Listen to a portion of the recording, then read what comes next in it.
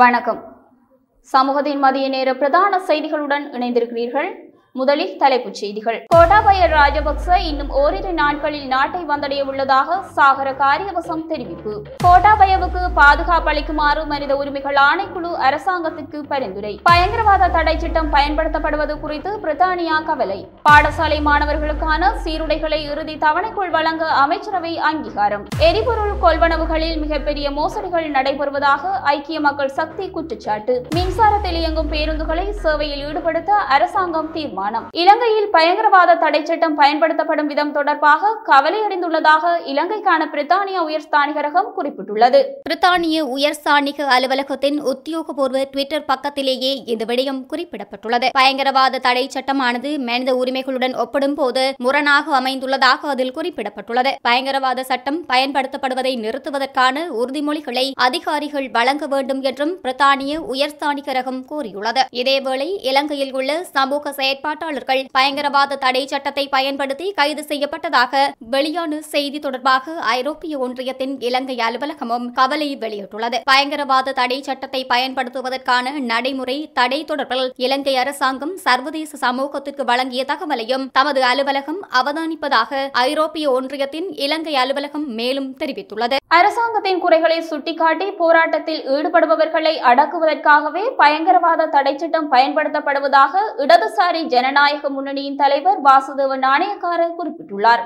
அரசாங்கம் பாரிய குற்றமுளைக்கின்றது. ஜனாதிபதி ரணில் விக்ரமசிங்க சர்வாதிகாரமாக செயற்பட்டால் விளைவு பாரதூரமானதாக அமையும் என்றும் அவர் எச்சரிக்கை விடுத்துள்ளார். பயங்கரவாத தடை சட்டம் நாடாளுமன்றத்தில் கொண்டுவரப்பட்ட போது அதற்கு எதிர்ப்பு தெரிவித்து தாம் போராடியதாகவும் வாசுதேவ நாணயக்கார குறிப்பிட்டுள்ளார். யுத்த காலத்தில் தேசிய பாதுகாப்பை கருத்தில் கொண்டு பயங்கரவாத தடை சட்டம் செயற்படுத்தப்பட்டதாகவும் யுத்தம் நிறைவடைந்ததன் பின்னர் பயங்கரவாத தடை சட்டம் ரத்து செய்யப்பட்டிருக்க வேண்டும் என்றும் வாசுதேவ நாணயக்கார குறிப்பிடுகின்றார். அரசாங்கத்தின் குறைகளை சுட்டிக்காட்டி போராட்டத்தில் ஈடுபட்டவர்களை நெருக்கடிக்குள்ளாக்குவதற்காகவே இந்த பயங்கரவாத தடை சட்டம் பயன்படுத்தப்பட்டதாகவும் அவர் குற்றம் சுமத்தியுள்ளார். ஜனாதிபதி ரணில் விக்ரமசிங்கவின் அரசாங்கத்திற்கு எதிராக போராட்டத்தில் ஈடுபட்டால் தண்டனைகள் கடுமையாக்கப்படும் என்பதை மக்களுக்கு காண்பிப்பதற்காகவே அனைத்து பல்கலைக்கழக மாணவர் ஒருங்கிணைப்பாளர் வசந்த முதலிகை உள்ளிட்ட மூவர் பயங்கரவாத தடை சட்டத்தின் கீழ் தடுத்து வைக்கப்பட்டுள்ளதாகவும் வாசுதேவ நாணயக்கார மேலும் தெரிவித்துள்ளார். வெற்றிகரமான கடன் மறுசீரமைப்பு இடம்பெற்றால் சர்வதேச நாணய நிதியத்தின் நிதி வழங்கல் செயற்பாடு எதிர்வரும் டிசம்பர் மாதம் அளவில் ஆரம்பமாகும் என இலங்கை மத்திய வங்கியின் ஆளுநர் நந்தலால் வீரசிங்க நம்பிக்கை வெளியிட்டுள்ளார்.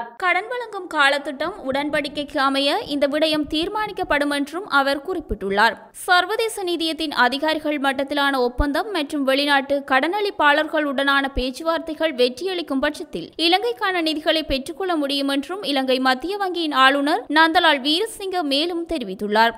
வெளிநாட்டு கடன் வழங்குனர்கள் நிதி தொடர்பாக உறுதிப்படுத்தி எதிர்வரும் 3 அல்லது 4 மாத காலப்பகுதியினுள் சகல விடயங்களிலும் அவர்களது ஒத்துழைப்பு இலங்கை அரசாங்கத்திற்கு கிடைக்கும் என தாம் எதிர்பார்ப்பதாக அவர் மேலும் தெரிவித்துள்ளார். கடனளிப்பாளர்களுடனான உத்தியோகபூர்வ கலந்துரையாடலை எதிர்வரும் செப்டம்பர் மாதம் ஆரம்பிக்க முடியும் என தாம் நம்புவதாகவும் இலங்கை மத்திய வங்கியின் ஆளுநர் நந்தலால் வீரசிங்க மேலும் தெரிவித்துள்ளார். எரிபொருளை கொள்வனவு செய்யும் நடவடிக்கையில் இலங்கை அரசாங்கம் மிகப்பெரிய மோசடிகளை செய்து வருவதாக ஐக்கிய மக்கள் சக்தி நாடாளுமன்ற உறுப்பினர் குறிப்பிட்டுள்ளார். ரஷ்யாவிடமிருந்து எரிபொருளை வாங்குவது போன்று நடித்து துபாயில் உள்ள நிறுவனத்திடம் இருந்து தரம் குறைந்த கச்சா எண்ணெயை இலங்கை அரசாங்கம் கொள்வனவு செய்வதாக சத்தநாயக்க மேலும் தெரிவித்துள்ளார். இலங்கையில் நடக்கும் மிகப்பெரிய மோசடி எரிபொருள் கொள்வனவு என்றுதான் சொல்ல வேண்டும். ரஷ்யாவில் இருந்து எண்ணெய் வாங்கியதாக விளம்பரம் செய்கிறார்கள். ஆனால் நேரடியாக ரஷ்ய நிறுவனத்திடமிருந்து எண்ணெய் வாங்கவில்லை. விநியோகம் மட்டும்தான் அந்த நிறுவனம் செய்கின்றது. துபாயில் அமைந்துள்ள ஹொரல் எனர்ஜி என்ற நிறுவனத்தின் ஊடாகத்தான் எண்ணெய் கொள்வனவு செய்யப்படுகின்றது. இந்த கொள்முதலை பின்பற்றியது யார்? செயல்முறை செய்து ஒப்புதல் அளித்தது யார்? ஒப்பந்த அடிப்படையில் அழைப்பு எப்படி நடந்தது? இவைதான் கேள்விகள். இதை பார்க்கும்படி கேட்டுக்கொள்கின்றோம்.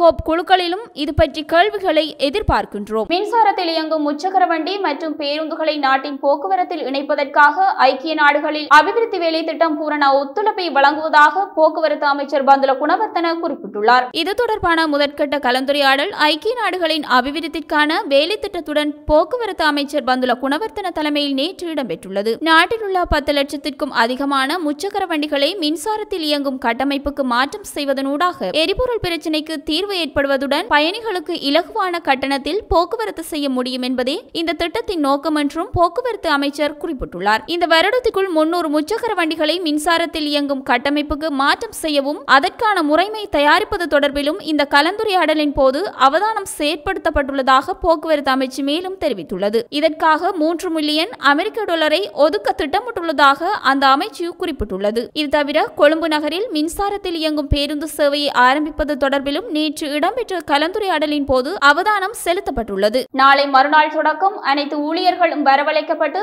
அரசு நிறுவனங்கள் வழக்கம் போன்று செயற்பட உள்ளதாக அரசாங்கம் அறிவித்துள்ளது. அரசு நிறுவனங்களுக்கு அத்தியாவசிய ஊழியர்களை மாத்திரம் பணிக்கு அழைக்கும் சுற்று நிருபத்தை நாளை வரை மாத்திரமே அமல்படுத்துவதற்கு தீர்மானிக்கப்பட்டுள்ளது. இந்த சிற்று நிருபம் கடந்த ஜூன் மாதம் 17ஆம் தேதி அரசு நிர்வாக அமைச்சினால் வெளியிடப்பட்டது. அதற்கமைய நாளை மறுநாள் தொடக்கம் அனைத்து ஊழியர்களும் வரவழைக்கப்பட்டு அரசு நிறுவனங்கள் வழக்கம் போல் செயல்படும் என பொது நிர்வாக உள்நாட்டு அலுவல்கள், மாகாண சபைகள் மற்றும் உள்ளூராட்சி அமைச்சின் செயலாளர் MMPK மயாதுன்ன தெரிவித்துள்ளார். எரிபொருள் விநியோகம் வழமைக்கு திரும்பியுள்ளதாகவும் எதிர்வரும் நாட்களில் பொது போக்குவரத்து சேவைகளும் வழமைக்கு திரும்பும் எனவும் செயலாளர் குறிப்பிட்டுள்ளார். பொது நிர்வாக உள்நாட்டு அலுவல்கள், மாகாண சபைகள் மற்றும் உள்ளூராட்சி அமைச்சின் செயலாளர் இது தொடர்பில் அண்மையில் அனைத்து அமைச்சின் செயலாளர்கள், மாகாண பிரதம செயலாளர்கள் மற்றும் திணைக்கள தலைவர்களுக்கு சுற்றறிக்கை மூலம் அறிவித்திருந்தமை குறிப்பிடத்தக்கது. பிரதேச சபை உறுப்பினர் ஒருவரை தாக்கி பணம் மற்றும் சொத்துக்களை கொள்ளையடித்த பெண் ஒருவர் கைது செய்யப்பட்டுள்ளார். கடந்த மே மாதம் 9ஆம் தேதி அம்பலாங்கொட பிரதேச சபை உறுப்பினர் ஒருவரை கொல்லப்பட்டி பிரதேசத்தில் வைத்து தாக்கி காயப்படுத்திய பின்னர் அவரது பயண பையை திருடி அந்த உறுப்பினரை பேரவாவியில் தள்ளியதாக கைது செய்யப்பட்டுள்ள பெண் மீது குற்றம் சுமத்தப்பட்டுள்ளது. கொழும்பு குற்றத்தடுப்பு பிரிவில் கிடைக்கப்பட்ட முறைப்பாட்டின் அடிப்படையில் சந்தேக நபர் கைது செய்யப்பட்டுள்ளதாக காவல்துறையினர் தெரிவித்துள்ளனர். விசாரணைகளின் அடிப்படையில் சந்தேக நபர் நேற்று பிற்பகல் கொழும்பு குற்றப்புலனாய்வு பிரிவிற்கு வந்திருந்த நிலையில் கைது செய்யப்பட்டுள்ளார். கொள்ளுப்பட்டி பிரதேசத்தைச் சேர்ந்த 26 வயதுடைய பெண்ணொருவரே இவ்வாறு கைது செய்யப்பட்டுள்ளார். இதேவேளை மே மாதம் 9ஆம் தேதி நாடாளுமன்ற உறுப்பினர் பிரேமநாத் சி தொலவத்தையின் வீடு மற்றும் சொத்துக்கள் மீது தாக்குதல் நடத்தி அசம்பாவிதம் செய்து சந்தேக நபர் ஒருவரும் நேற்று கைது செய்யப்பட்டுள்ளார். முன்னாள் ஜனாதிபதி என்ற நிறுவப்பட்டுள்ள சட்டத்தின் கீழ் கோட்டாபய ராஜபக்சவிற்கு இலங்கை அரசாங்கம் பாதுகாப்பு வழங்க வேண்டும் என இலங்கை மனித உரிமைகள் ஆணைக்குழு வலியுறுத்தியுள்ளது. முன்னாள் ஜனாதிபதி என்ற வகையில் சில சலுகைகள் மற்றும் நன்மைகளுக்கு அவர் உறுத்துரியவர் என்றும் இலங்கை மனித உரிமைகள் ஆணைக்குழு தெரிவித்துள்ளது. முன்னாள் ஜனாதிபதியால் கோரிக்கை முன்வைக்கப்பட்டால் அவருக்கான பாதுகாப்பை வழங்குவதற்கும் தேவையான அனைத்து நடவடிக்கைகளும் இலங்கை அரசாங்கம் எடுக்க வேண்டும் என பரிந்துரைக்கப்பட்டுள்ளது. தற்போது தாய்லாந்தில் தஞ்சமடைந்துள்ள கோட்டாபய ராஜபக்சவின் குடும்பம் நாடு திரும்புவதற்கு அரசாங்கம் போதிய பாதுகாப்பை வழங்க வேண்டும் என்றும் மனித உரிமை ஆணைக்குழு பரிந்துரைத்துள்ளது. நாடு திரும்புவதற்கான அடிப்படை உரிமைகளை மீறும் அச்சுறுத்தும் சூழ்நிலையை அதிகாரிகள் மதிப்பீடு செய்ய வேண்டும் என்றும் சட்ட கட்டமைப்புக்குள் அத்தகைய மீறல்களை தடுப்பதற்கும் அல்லது நிவர்த்தி செய்வதற்கும் நியாயமான மற்றும் பொருத்தமான அனைத்து வழிகளையும் மேற்கொள்ளவும் இலங்கை மனித உரிமைகள் ஆணைக்குழு பரிந்துரைத்துள்ளது. மண்ணெண்ணெய் விலை அதிகரிப்பினால் தோட்டப்புற மக்கள், மீனவர்கள் மற்றும் குறைந்த வருமானம் கொண்டவர்கள் கடுமையாக பாதிக்கப்பட்டுள்ளதாக இலங்கை தொழிலாளர் காங்கிரஸ் தலைவர் செந்தில் தொண்டமான் தெரிவித்துள்ளார். இவ்வாறு பாரிய விலை அதிகரிப்பை மின்சக்தி எரிசக்தி அமைச்சு மேற்கொள்வதற்கு கண்டனத்தை வெளியிடுவதுடன் மண்ணெண்ணெயை பெற்றுக்கொள்வதிலும் மக்கள் பாரிய சிரமங்களை எதிர்கொண்டுள்ளதாக செந்தில் தொண்டமான் குறிப்பிட்டுள்ளார். எனவே இந்த விலை அதிகரிப்பு தொடர்பாக மின்சக்தி எரிசக்தி அமைச்சு உடனடியாக மறுபரிசீலனை செய்ய வேண்டும் என்றும் அவர் வலியுறுத்தியுள்ளார். மீனவர்களின் வாழ்வாதாரம் முழுமையாக மண்ணெண்ணெயை நம்பியே உள்ளதாக தெரிவித்த அவர் மண்ணெண்ணெய் விநியோகம் சீராக இடம்பெறாமையினால் அவர்களது பணிகள் கடந்த சில மாதங்களாக கடுமையாக பாதிப்பிற்கு உள்ளாகியுள்ளதாக குறிப்பிட்டுள்ளார். கடல் உணவுகளின் விலைகளும் பாரிய அளவில் அதிகரித்துள்ளதாக செந்தில் தொண்டமான் குறிப்பிட்டுள்ளார். 2023ஆம் ஆண்டுக்கான பாடசாலை சீருடைகளுக்கான துணி தேவையை பூர்த்தி செய்து கொள்வதற்காக கல்வி அமைச்சர் சமர்ப்பித்த யோசனைக்கு அமைச்சரவை அங்கீகாரம் வழங்கியுள்ளது. இன்று இடம்பெற்ற அமைச்சரவை தீர்மானங்களை அறிவிக்கும் ஊடக சந்திப்பில் கலந்து கொண்ட இணை அமைச்சரவை பேச்சாளர் அமைச்சர் பந்துல குணவர்த்தன இதனை தெரிவித்தார்.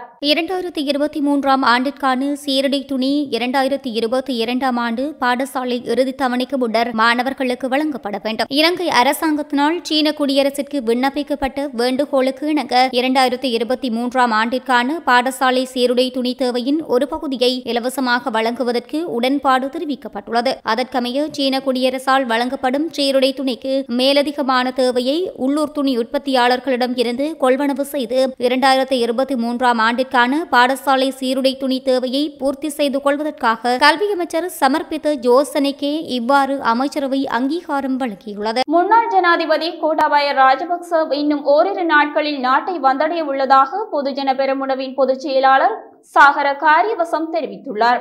முன்னாள் ஜனாதிபதிகளுக்கு வழங்கப்படும் பாதுகாப்பு மற்றும் வரப்பிரசாதங்கள் கோட்டாபய ராஜபக்சவிற்கும் வழங்கப்பட வேண்டும் என்ற கோரிக்கையினை ஜனாதிபதி ரணில் விக்ரமசிங்க ஏற்றுக்கொண்டுள்ளதாக சாகர காரியவசம் மேலும் தெரிவித்துள்ளார். பொதுஜன பெரமுன தலைமையிலான அரசாங்கத்தில் அமைச்சு பதவிகளை வகித்த ஒரு தரப்பினர் குறுகிய அரசியல் நோக்கத்திற்காக பொருளாதார நெருக்கடியினை தீவிரப்படுத்தி அரசாங்கத்திற்கு எதிரான மக்களின் எதிர்ப்பை தீவிரப்படுத்தினார்கள். பொருளாதார நெருக்கடிக்கு தீர்வு காண வேண்டும் என்பதற்காக கட்சி என்ற ரீதியில் விட்டுக் கொடுப்புடன் செயற்படுகின்றோம். அரசியல் மற்றும் பொருளாதாரம் தொடர்பில் ஜனாதிபதி ரணில் விக்ரமசிங்கவுடன் கடந்த வாரம் முக்கிய பேச்சுவார்த்தையினை முன்னெடுத்தோம். முன்னாள் ஜனாதிபதி கோட்டாபய ராஜபக்ஷ பாதுகாப்பான முறையில் நாடு திரும்புவதற்கும் அவரது பாதுகாப்பை உறுதிப்படுத்துவதற்கும் உரிய நடவடிக்கையினை முன்னெடுக்குமாறு ஜனாதிபதியிடம் வலியுறுத்தினோம். முன்னாள் ஜனாதிபதிகளுக்கு வழங்கப்படும் பாதுகாப்பு மற்றும் வரப்பிரசாதங்கள் கோட்டாபய ராஜபக்ஷவிற்கு வழங்கப்பட வேண்டும் என்பதை ஜனாதிபதி ரணில் விக்ரமசிங்க ஏற்றுக்கொண்டார். இன்னும் ஓரிரு நாட்களில் முன்னாள் ஜனாதிபதி கோட்டாபய ராஜபக்ஷ